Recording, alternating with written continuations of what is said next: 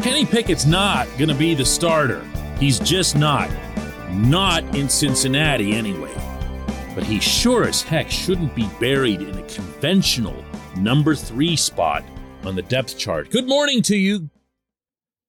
Good Wednesday morning from Latrobe. I'm Dejan Kovacevic of DK Pittsburgh Sports. This is Daily Shot of Steelers. Comes your way bright and early every weekday. If you're into hockey and or baseball, I also offer daily shots of Penguins and Pirates where you found this. And yes, you heard that correctly, from Latrobe. What a wonderful feeling to make it back onto the St. Vincent College campus for the first time since 2019. Driving up, there's a little bit of a security booth as you make it onto the campus via vehicle. And the kind lady who's been working that gate for a long, long time was just smiling ear to ear. And when I said something like, "Nice to see everybody back," she lit up even further. She said, "This is what we're here for. This now feels like things are back to normal." And from there was a lot of talking to players who were all on their way into the dorms. There was the conditioning test. But the real work gets going today. There's a practice that begins at 1:55 p.m. It'll be the first practice of camp, and it will be the first set of drills aimed at determining who will be this team's quarterback, who will be this team's backup quarterback, and of course, who will be this team's number 3 quarterback.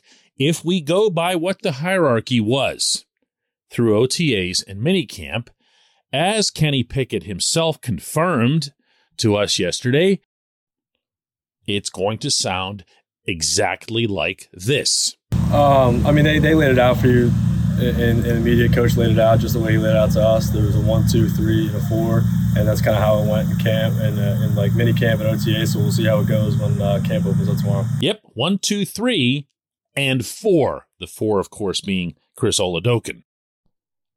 But you also heard Kenny say there, "We'll see."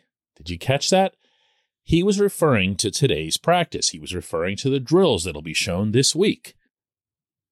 And to that end, here's what Mike Tomlin had to say about what to expect. I'm not overly concerned about it. I think about every year we've been here, we've carried 4 guys into camp, and there have been some rep management things to address from that perspective. We got 4 quarterbacks. We generally run in 3 groups. And so there's some things to manage from a rep standpoint. But again, that has been the case for the 15 years or 16 years that I've been here.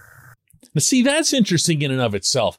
Tomlin is standing there at this podium in the Fred Rogers Center, and he's playing coy, even though he knows that everyone, including, I should mention, the public, will be able to watch this practice today, will be able to watch all the other practices that are conducted here at Chuck Noll Field and see for themselves. But he's playing coy with it. Why is that? No, really, why is that? This portion of Daily Shot of Steelers is brought to you by Point Park University. Choose from nearly 100 career-focused programs leading to bachelor's, master's, and doctoral degrees. Choose when and how you'd prefer to do that studying, whether it's at Point Park's gorgeous downtown Pittsburgh campus, whether it's online, maybe a flexible hybrid format would work best for you. Find out more about all of this at pointpark.edu. Look, I don't mean to make something out of nothing, but I'm not going to underplay the quarterback situation. Out of anything that I'm going to be guilty of underplaying this fall, it won't be that. It only means everything to the future of the franchise, including how it unfolds. I still believe Mitch Trubisky's going to be the starter. I still believe that Mason Rudolph will be the backup, barring a trade, and I don't think there will be one. At least not as much as I once did based on some stuff I heard yesterday. And I do believe that Pickett will be slotted at number 3, if only because you don't want to go into a situation as a team, not so much as a future-minded organization, but as a team playing football in 2022, where Trubisky goes down, and now you're looking at two rookie backups in Pickett and Oladokun. This coach isn't so far removed from 2019 to remember what that feels like. But what I really hope to not see at this camp and in these exhibition games, and really into the practices that happen during the regular season that are way more out of the public's eye, but are arguably way more important to a young quarterback's development, is for Pickett to get buried, to get relegated to scout duty, and to not working at all with the number one offense. Do you follow what I'm saying here? For those of you who aren't familiar with the way these things work in the NFL, well, Tomlin actually brought it up himself. And I'll say this, because I understand that that's the elephant in the room.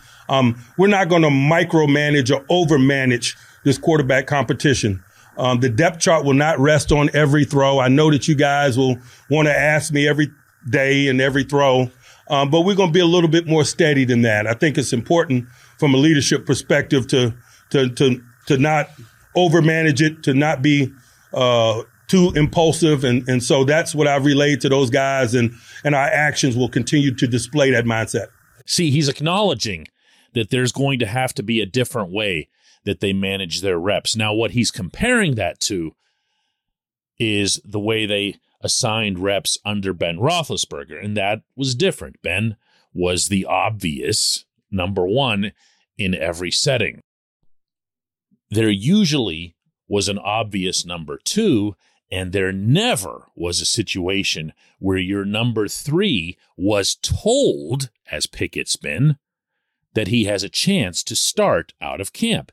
It doesn't mean they mean it. It means that he's been told that. So since he's been told that, and since that's been made public, and since the whole team heard it, the last thing you want to do is throw him out there onto the field with no chance to A, win the job, B, get better by playing with better players, meaning throwing to better wide receivers in particular.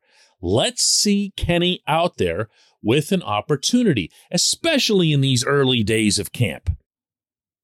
And maybe even into the preseason. Look, I understand the value of having Trubisky out there with the ones in the preseason, meaning in the exhibition games. There's only going to be 3 of them, remember, this year. He's not only got to learn the offense, he's got to live it, and he's got to get real snaps in anger in order to be best prepared for Cincinnati. But this script is different, and it requires a different approach, and here's hoping that takes place when we come back. J1Q.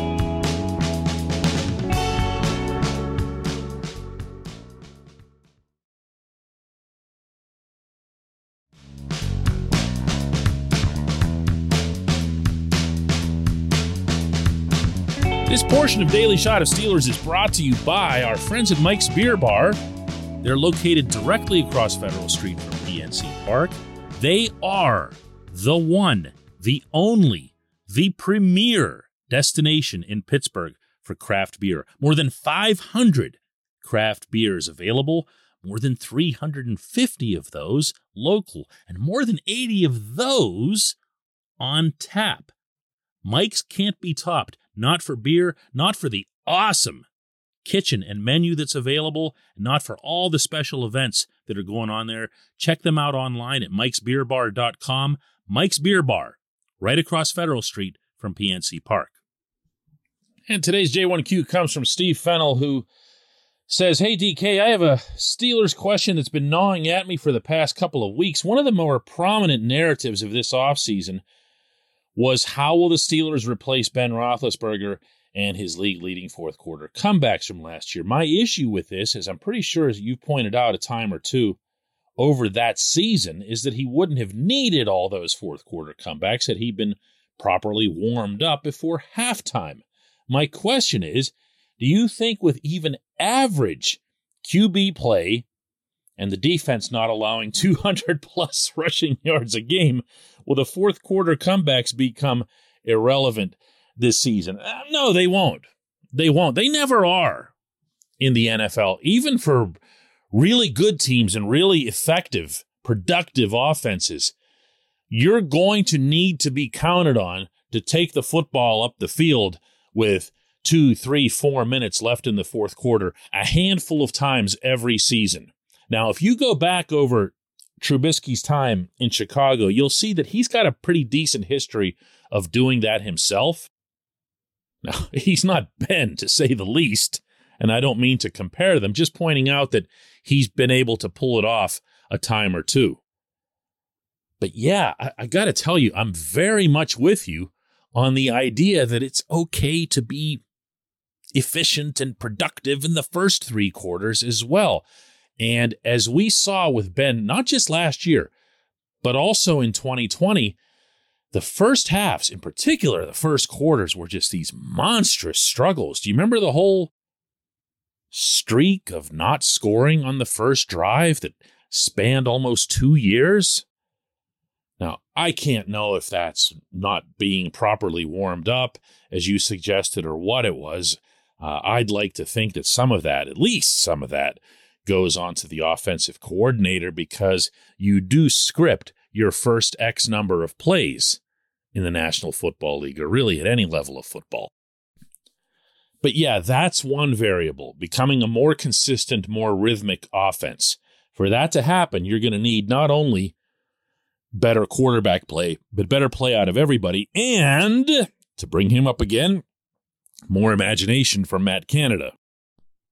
But I'm also really glad that you brought up the 200-yard thing, even if you were just kind of joking around, meaning getting gashed the way the Steelers did in Minneapolis by Dalvin Cook and the Vikings. If those guys aren't staying on the field, meaning the opponents, you're going to have more opportunities with the football.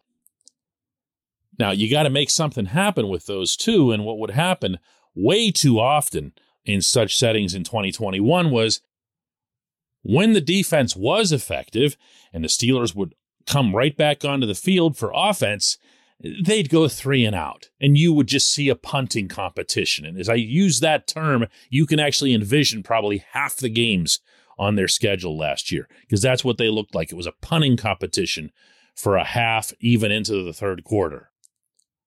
Look, I don't mean to make this all about quarterback, even though this episode's certainly been that. As you pointed out, the gashing has to stop. The defensive front has to be a lot stronger. And we'll see how that goes with Larry Ogunjobi telling us here yesterday that, he might be slowed down a little bit, with Tyson Alualu showing up on the PUP list because of a knee issue. But there's a lot of other variables that have to improve for the Steelers to become consistent offensively. Quarterback's the most important, but it's only one of them. I appreciate the question. I appreciate everyone listening to Daily Shot of Steelers. I'll be right back out on the grass at Chuck Noll Field covering an honest gosh football practice today. Let's do another one of these tomorrow, my friends.